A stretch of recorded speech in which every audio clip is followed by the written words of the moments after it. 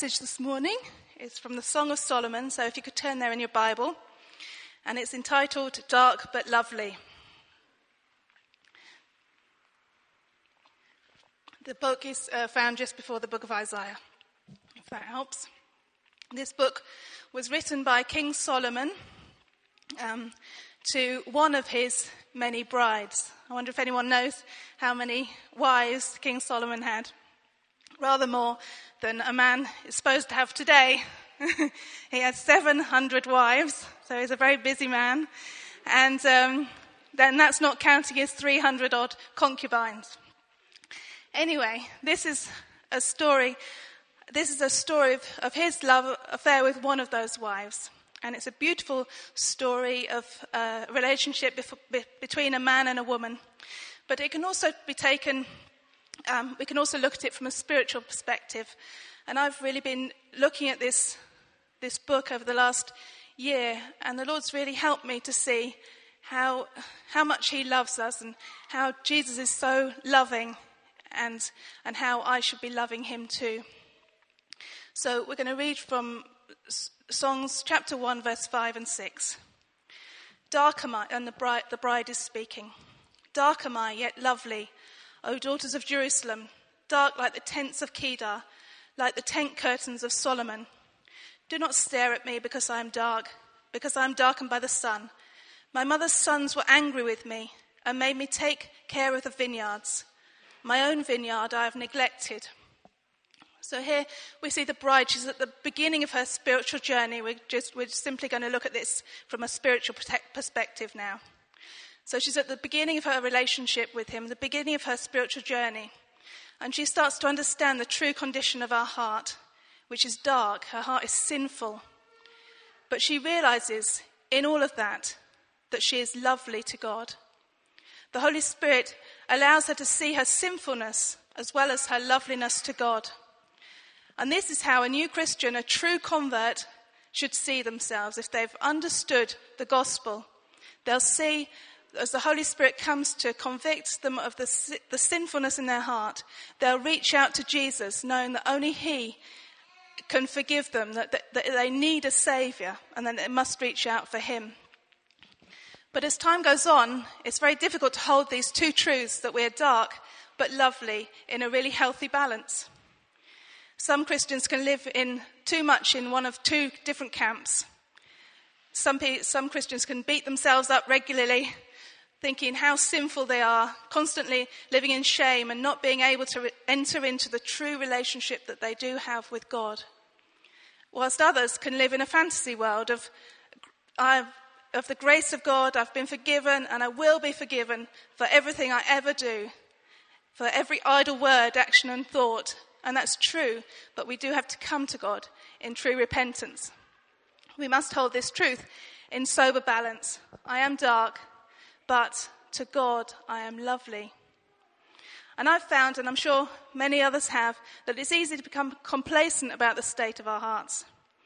And last year the Lord really opened my eyes about how nearly after 10 years of walking very closely to him, I really need his help time and time again, day by day, to forgive me. Just time and time again.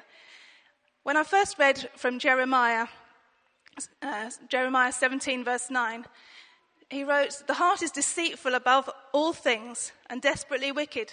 Who can know it?" And I thought that was a bit strong to speak about our hearts being deceitful. And I suppose in that moment, my own heart was deceiving me, because it's so true.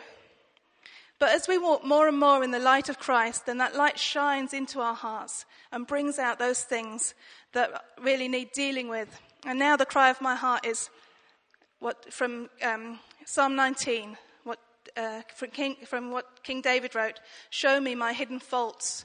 I need God to keep showing me the true reality of what my heart's really like, so that I can start dealing with all of those things. But in all of this, we need to remember that we're lovely to God. We have to really keep this balance right. We're lovely to God even in our weakness. He loves us. He's always loved us, and he still loves us even if we're spiritually immature. Before we knew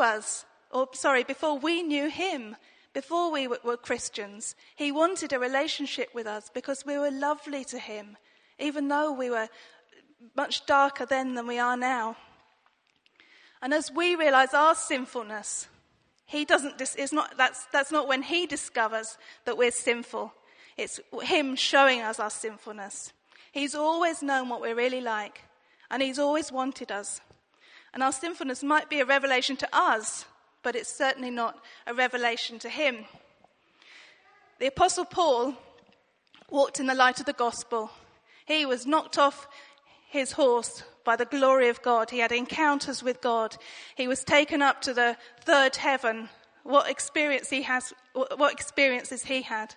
But yet he wrote to Timothy that Jesus came into the world to save sinners, of whom I am the chief. He really understood the true state of his heart. And if the Apostle Paul thought that he was the chief of sinners, then we really need to get a reality check about our own lives. Sometimes we're surprised when we sin. And that certainly happened to me last year. I'll tell you a little story, and this really hurts my heart to tell you this. It's not nice, but I decided that I'm just going to be honest. Last year in September, we had a week of prayer and fasting, just like we were talking about, just like the one we've just had, and we were sending Peter off to Brazil, and so we sent him off with like they did in the Bible. They sent off Paul and Barnabas after fasting and laying hands, and we sent Peter off. And the weekend before he went, I bought myself a new pair of boots. These boots. Thought I better wear them. And when I got them home, I noticed that there was a stain on one of them. And then I turned them over, and I looked at the soles, and I thought, these have been worn before, and someone spilt something on them. And I was really not very happy about it. So I thought, well, I might take them back, but that's a bit of a faff. And I hadn't decided. So it was church the next day, and I decided I might put my new boots on. But I hadn't decided yet if I was going to take them back. But they'd been worn already. And so I got into the car, got out of the house, tiptoed 1, 2, 3 steps, jumped into the car, parked to the front here, again, tiptoed 1, 2, 3 steps. They'd already been worn though. And I was on a carpet for most of the time. Then Sunday night I took Peter to the airport, off he went. And then Monday after mother and toddlers, I thought, well, they've been worn, someone spilt something on them, and I'm going to take them back. So I went back to the shop, and the lady looked at them, and I thought that I would get a refund immediately. It was obvious to me they'd been worn and someone had spilt something on them. So I was surprised when the lady said, no, they haven't been worn. You must have worn them. These are new boots. They haven't been out of the shop. And I'm not very good at arguing. But she said, have you worn them? And I said, no. Because my point was that they'd already been worn, that someone had spilt something on them, and I'd had second-hand boots and I wasn't happy with it. Anyway, it hurts my heart to tell you. But I went out of that shop angry because I didn't get a new pair of boots. I got these boots. But it served me right. And as soon as I walked through the line yard, I thought, no, what have I done?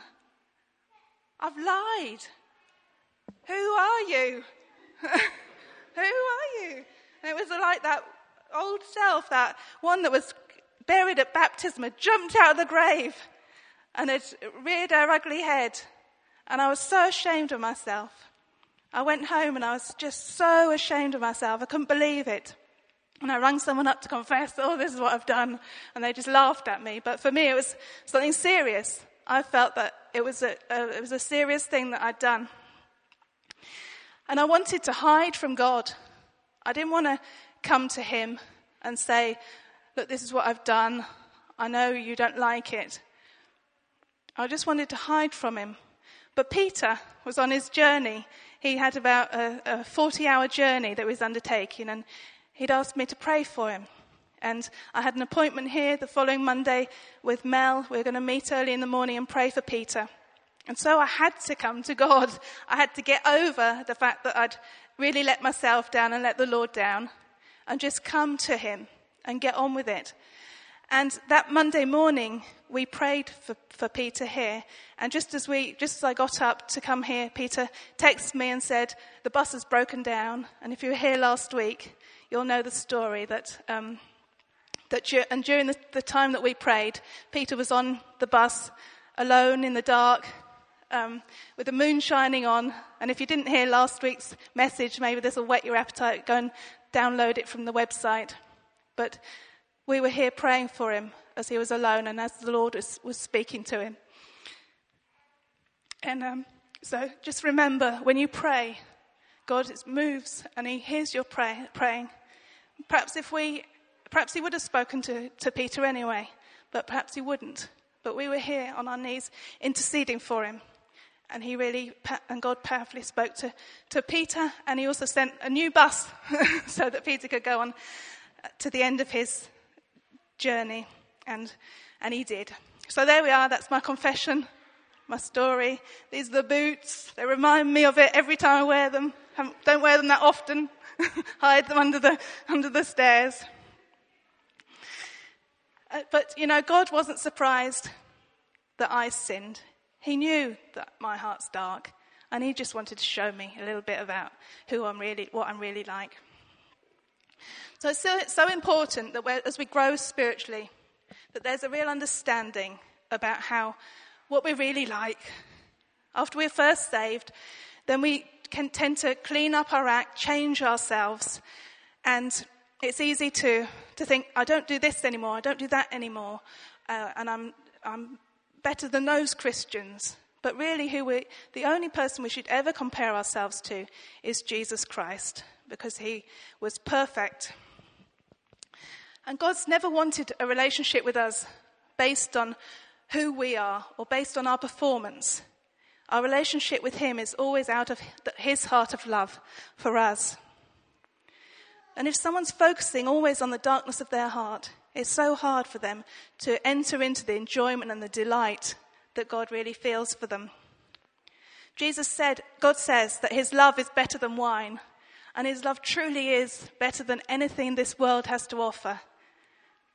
But if a Christian comes into, say, a service like this and spends their time continually negotiating with Jesus, their relationship, then they actually stop focusing on God when we're supposed to come and focus on God in the morning. But like here in the morning, as we worship him, we've come and focus. But if you feel that you're so bad all the time, and as you come into his presence, you just keep saying, Jesus, please forgive me. Don't reject me. I'll not do that sin again. Then we take our eyes off the Lord and we don't enter into the fullness of worshipping him and seeing how beautiful and glorious he is. We must be able to say, as Christians, as we come before him, I am dark, but I'm lovely. I know I sin, but you, Jesus, you're fascinated by me. Should we say that together? If you repeat after me, I am dark, but lovely. I know I sin, but you, Jesus, are fascinated by me. And this is a powerful place of confidence to live from. And from it, we can run to God instead of from him. Just like I wanted to hide from God. I didn't want to come to him and tell him, look, I've done this wrong. I wanted to hide away from him. But I had to come to him. I had to just get over it and come to him. And later in this love story, King Solomon writes about how the Lord feels to us in a different way. He says, you have stolen my heart, my sister, my bride. You have stolen my heart with one glance of your eye. And this morning, as we've come and we've worshipped him, we've glanced in his direction. We've just glanced in his direction, and that has stolen his heart away. However you feel this morning, however you think that God feels about you, just know if you've come here this morning to worship him, you've stolen his heart, or as another translation puts it, you've ravished his heart. He's mad about you. He's crazy about you. And you've moved his heart by coming here this morning. So how can we, if we don't understand this, if we don't get how lovely we are to God, how can we start to believe that God thinks we're beautiful, even in our weakness? So I've got 3 ways that we can understand this. The first way is that we have received the gift of God. We're lovely because we've received the gift of righteousness. We've been made beautiful. We have the same beautiful garments that Jesus wore. Just as we just sung a few moments ago, we wear royal robes that we don't deserve. When we become Christians, Jesus makes a little garment of righteousness for each one of us. And as we receive that gift that he purchased for us of our forgiveness, he clothes us with our own cloak of righteousness. 2 Corinthians 5 verse 17 says, "Therefore, if anyone is in Christ, he is a new creation. The old has gone and the new has come." When we become Christians, we become new creations. We're not the same anymore. We are part of the kingdom of God, and we're clothed in a glorious robe of righteousness. And the verse that was verse 17, and we go on to read in verse 21. God made him who had no sin, that's Jesus. God made him who had no sin to be sin for us, so that in him we might be the righteousness of God. In him we're the righteousness of God. And as God the Father looks upon each one of us, he sees Jesus on us. He sees that righteousness of Jesus on us. And with that he's well pleased. With that he's satisfied.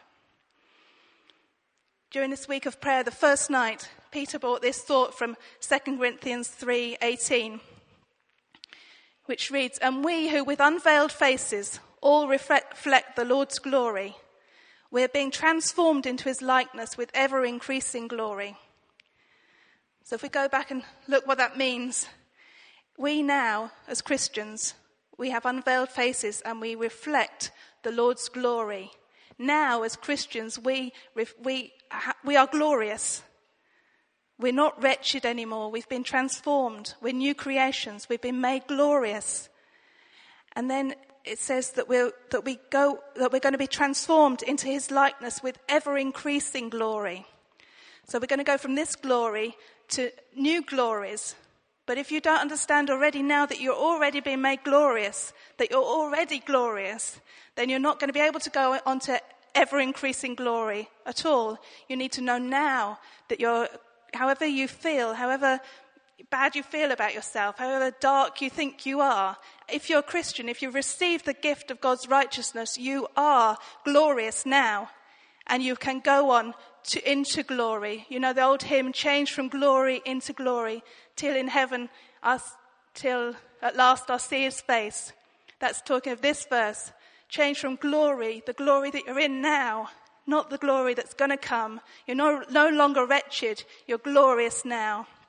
Hallelujah. And as the Father looks upon us, he's well pleased. The work's already been done. And if you sometimes feel a failure as a person or just that life's hard, I just want to say to each and every person who is a Christian that you are successful, that you've made it in this life. You don't have to do anything else.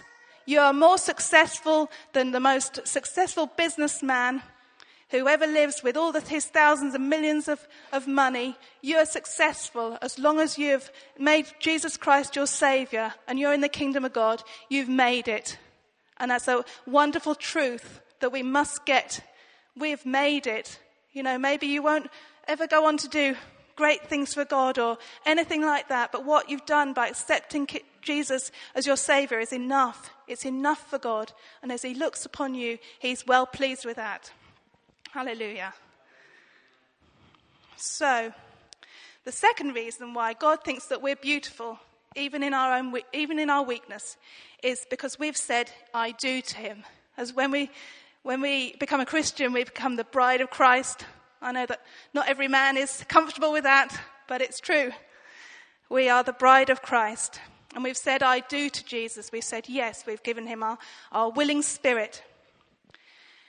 when we first become Christians, we agree with God that we're going to change.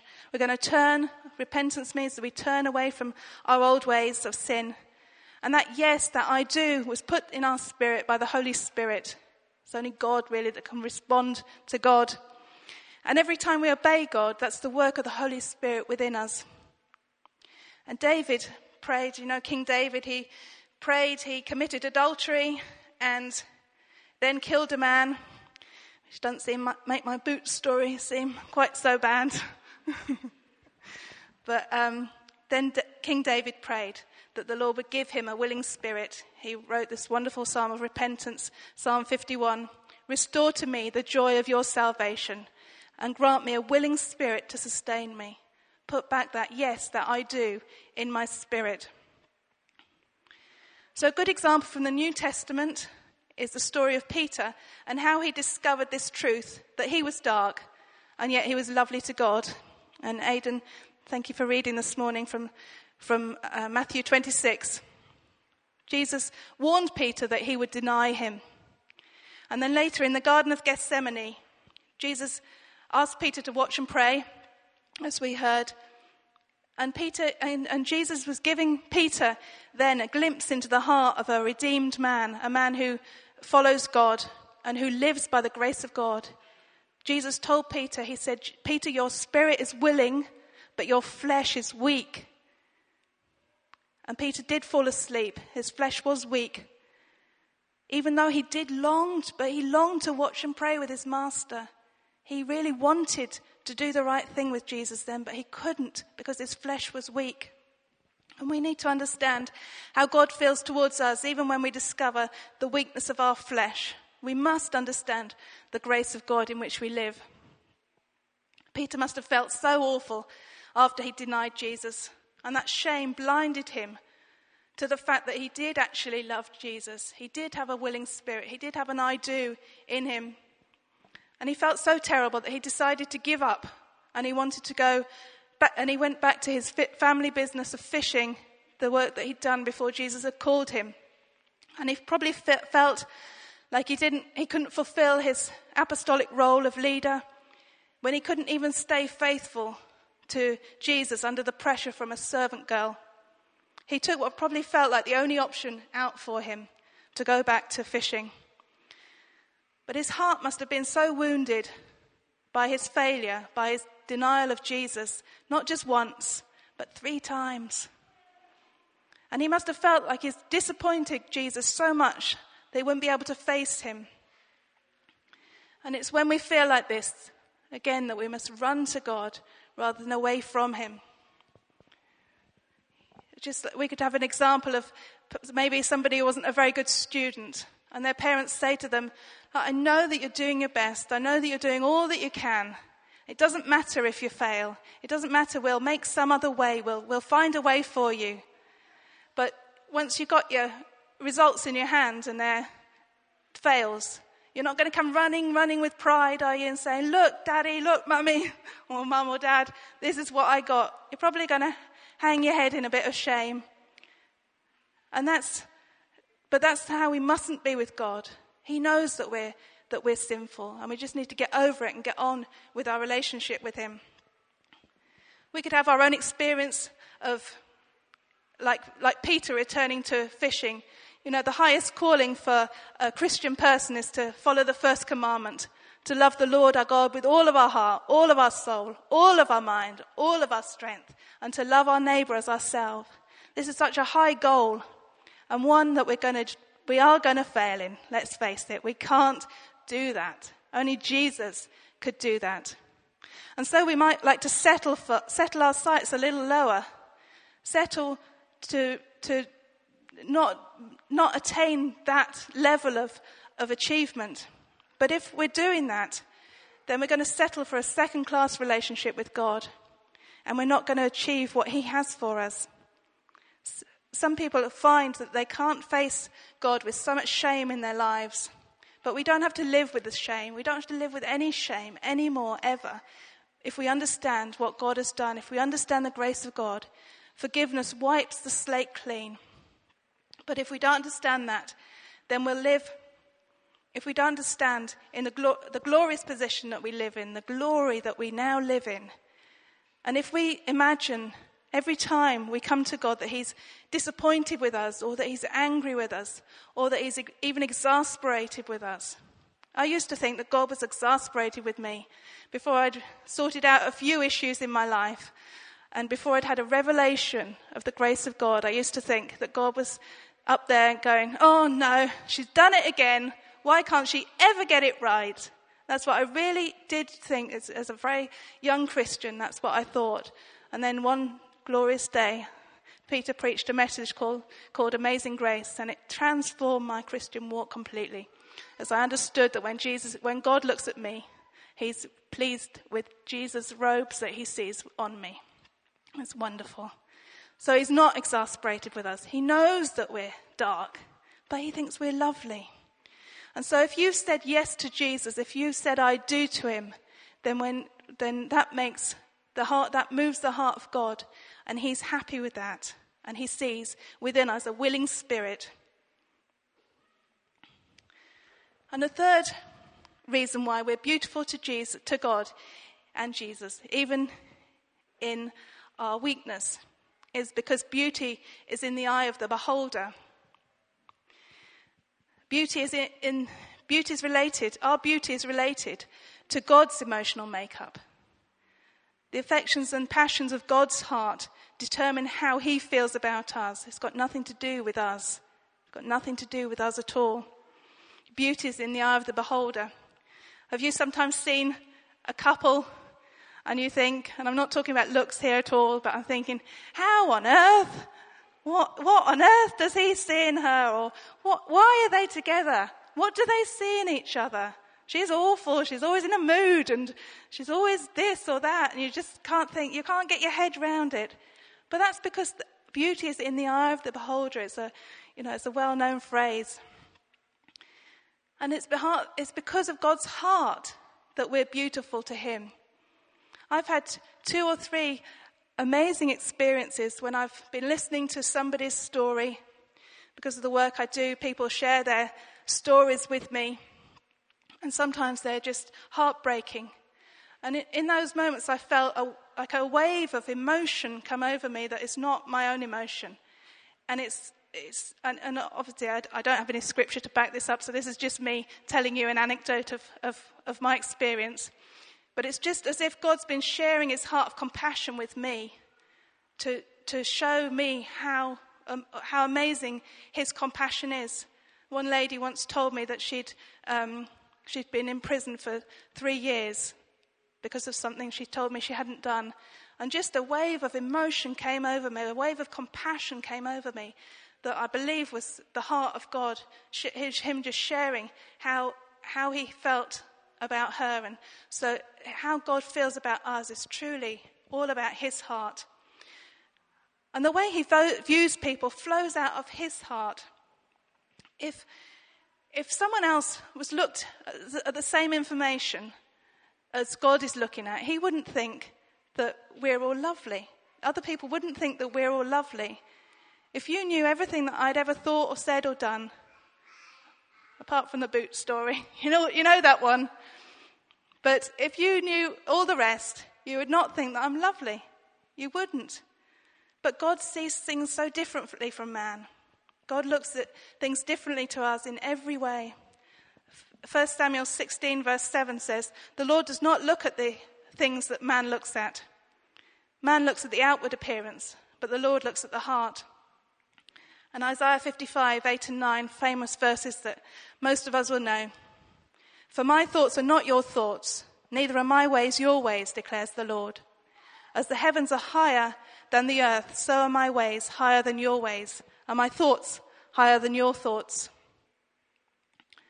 So if we go back to looking at the Apostle Peter, in John 21, the Gospel of John, chapter 21, Jesus is on the shores of the lake as Peter and the apostles come back from fishing. And Peter recognizes Jesus.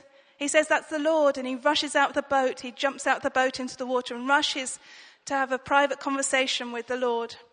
And Jesus asks him in that time, Peter, do you love me? 3 times he asks him the same question. And when God asks us a question, it's not because he needs the information. He knows everything. It's because he wants us to discover something about ourselves. And here, Jesus is asking Peter for Peter's own benefit. The Lord knows that Peter loves him. But he wants Peter to have confidence in the sincere love that he has for Jesus. Jesus is calling Peter back to that same sincere quality of relationship that he had before Peter fell, before he denied Jesus. And the Lord was revealing to Peter how much Peter really loved Jesus. What Jesus is really doing is saying, Peter, you do love me. In the garden just a few short days ago, I told you that you had weak flesh, but also a willing spirit. But you didn't believe me that your flesh was weak. Please believe me that you do have a willing spirit. You do have a yes in your spirit. You have an I do in your spirit. I knew it was there even before you stumbled. And when I see you, I don't only see your weak flesh. I also see your sincere love for me. And I saw your willing spirit when I first called you, and I still see it in you today. And like Peter, I have trouble really getting to grips with the fact that my flesh is weak. But the more I walk with the Lord, the more I see that my righteousness, there's a huge gulf between my righteousness, which Isaiah wrote is as filthy rags, and Jesus is the only one who's perfect. So that's why we need him so much. And Jesus sees everything about us so much more clearly than we do. He sees the true sinful state of our heart, but he also sees our love for him. And as Jesus was speaking to Peter, asking him the same questions, do you love me? Over and over again. 3 times he asked him. What he was doing was he was breaking off the shame from Peter's heart of the 3 times he denied him. He washed Peter's spirit with these 3 questions. And in this process, Peter's confidence in his love for Jesus returned to him. And Peter goes on to fulfill the destiny for which he was originally called. That destiny that he was actually running away from, because he thought, I can never do it if I can't even say that, yes, I'm a follower of Jesus. Then how can I go on to build the church? And we all have our own roles to play as Christians. Everybody in this church is part of the body of Christ here. Either you're an eye or a foot or a toe or a leg. We're all part of the body of Christ here. And maybe today you need to have a little chat with the Lord and help him and allow him to tell you again, you do love me. It's okay. Everything's okay. You do love me. And in that confidence, as your confidence returns, that everything is okay with the Lord, you'll be able to rise up and fulfill the role that you have. Because the church isn't all about just the leadership team. It's about every part playing its part. Everyone playing their own role within the church. And we need to believe today that the Lord's arms are safe for us. It's a safe place for us to be really real with him. I'm so blessed to have Peter as my husband. And one of the delights of our marriage is that I can be completely myself with him. I don't have to hide how I'm feeling or bottle up my emotions. Peter is as you see him. I know that when I go home, he'll always be pleased to see me. He always wakes up in a good mood. I never have to worry, is he in a good mood or a bad mood? He's constant. He's always the same. I can be silly with him if I want. That's a very free, if you have a relationship like that, you're blessed. If you're free to be exactly who you are. I can experiment with my thoughts, and I know that he'll never put me down or laugh at me. He's just a constant, safe, lovely person.